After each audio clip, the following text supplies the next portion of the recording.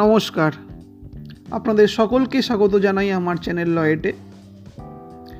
আজকে Bengali entrepreneur and its হিস্ট্রির সিরিজের দ্বিতীয় এপিসোড হবে। প্রথম এপিসোড ছিল স্যার রাজেন্দ্রনাথ মুখার্জিকে নিয়ে। আজ আলোচনা হবে তার ছেলে স্যার বীরেন মুখার্জির ব্যাপারে। আমরা সকলে টাটা স্টিলের নাম শুনেছি। We know about Tata Steel, that is Tata Iron and Steel Company Limited. তো এবার আমরা কি ইসকোর নাম নিশ্চয়ই শুনেছি। এবার আমরা কি এটা জানি ইসকোর পিছনে স্যার রাজেন্দ্রনাথ মুখার্জি আর স্যার বীরেন মুখার্জির অনন্য অবদান আছে। স্যার বীরেন্দ্রনাথ মুখার্জি তিনি একজন খুব নামকরা মানুষ, কিন্তু কতজন বাঙালি তাকে চেনে, আজ আলোচনা হবে তাকে নিয়ে। Sir Birendranath Mukherjee, the founding father of IISCO. তো বীরেন্দ্রনাথ মুখার্জি জন্মগ্রহণ করেছিলেন ফেব্রুয়ারি 14, 1899-এ।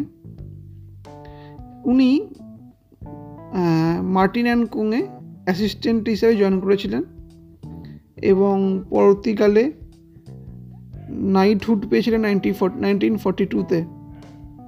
এবং ইসকো হচ্ছে first steel plant in Bengal এবং সেটার অন্যতম ফাউন্ডিং ফাদার বলতে পারেন, এবং তার ফাউন্ডেশনের অন্যতম কারিগর ছিলেন স্যার বীরেন্দ্রনাথ মুখার্জি। ইসকো আমাদের বাংলার একটা গর্ব, একটা দেশের গর্ব।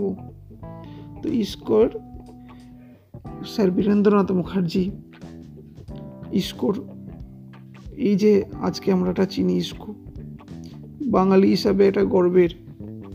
এই ইসকোকে তৈরি করেছিলেন ওনার হাত ধরে। ইসকোটা আজকে এটা মহিরুহে পরিণত হয়েছিল। পরবর্তীকালে রাষ্ট্রায়ত্তকরণের জন্য যদিও এটা ভারত সরকার অধিগ্রহণ করে, কিন্তু তার আগে অবধিও একজন বাঙালির হেভি ইন্ডাস্ট্রিজে এতটা বড় নাম করা।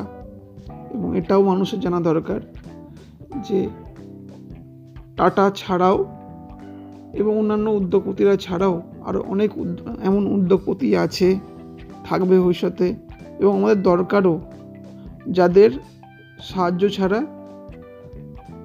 সর্বাঙ্গীন ডেভেলপমেন্ট সম্ভব না। আমাদের আরও অনেক বেশি এন্টারপ্রেনিওর দরকার। হেভি ইন্ডাস্ট্রি হোক বা স্মল স্কেল ইন্ডাস্ট্রি হোক বা যাই হোক। এবং বাংলার আজকের আরও বেশি করে দরকার এই সমস্ত মানুষদের। এবং আমি বিশ্বাস করি আমরা তাদের উত্তরসূরি হয়ে এনাদের অনুপ্রেরণাতে আমরা নিজেদের এই কর্মযজ্ঞে সামিল করতে পারবো। বাংলাতে আরও বেশি ইন্ডাস্ট্রি হোক এবং আরও চাকরির সুযোগ তৈরি হোক, এটাই। এবং এই কারণেই আমি Bengali entrepreneur and its history সিরিজটা তৈরি করেছি। ফার্স্ট এপিসোডটা ওনার বাবাকে নিয়েছিল, যদিও অনেক কম কথা হলো আর কি। আসলে ওনাকে নিয়ে যত বলা যায় তত কম পড়ে যায়। উনি 1940-41-এ শেরিফ অফ কলকাতা হিসেবে নির্বাচিত হন। যদিও যেটা আমরা বলছিলাম যে 1972-তে বা ইন্দিরা গান্ধী যবে থেকে রাষ্ট্রায়ত্তকরণ করেন, তারপর থেকে অনেক ইন্ডাস্ট্রি এরকম চলে যায় ভারত সরকারের অধীনে। সেটা নিয়ে হয়তো ওনার আক্ষেপও ছিল এবং ওনাকে উইদাউট অ্যাডিকুয়েট কম্পেনসেশন ওনার ওই ইসকোটা অধিগ্রহণ করা হয়, ভারত সরকার পুরোপুরি ম্যানেজমেন্টটা নিয়ে নেয়। যাই হোক, আমি আশা করব এরপর এই জন্যেই যেটা আমি আগেও বলেছি, এই জন্যেই এই সিরিজটা করেছি, Bengali entrepreneur and its history. এই সিরিজটা সেকেন্ড এপিসোডটা স্যার বীরেন্দ্রনাথ মুখার্জিকে নিয়ে হলো, ফার্স্ট এপিসোডটা স্যার রাজেন্দ্রনাথ মুখার্জিকে নিয়ে হলো।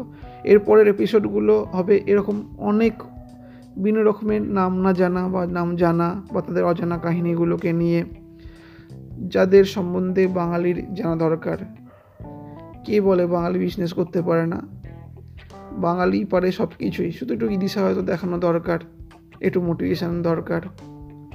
নেতাজি রক্ত যাদের শরীরে বইছে, যে জাতির শরীরে বইছে, যার রক্তে বিপ্লব বইছে, যাদের এত বুদ্ধির এত কদর, তারা বিজনেস পার্টনারটা হতেই পারে না।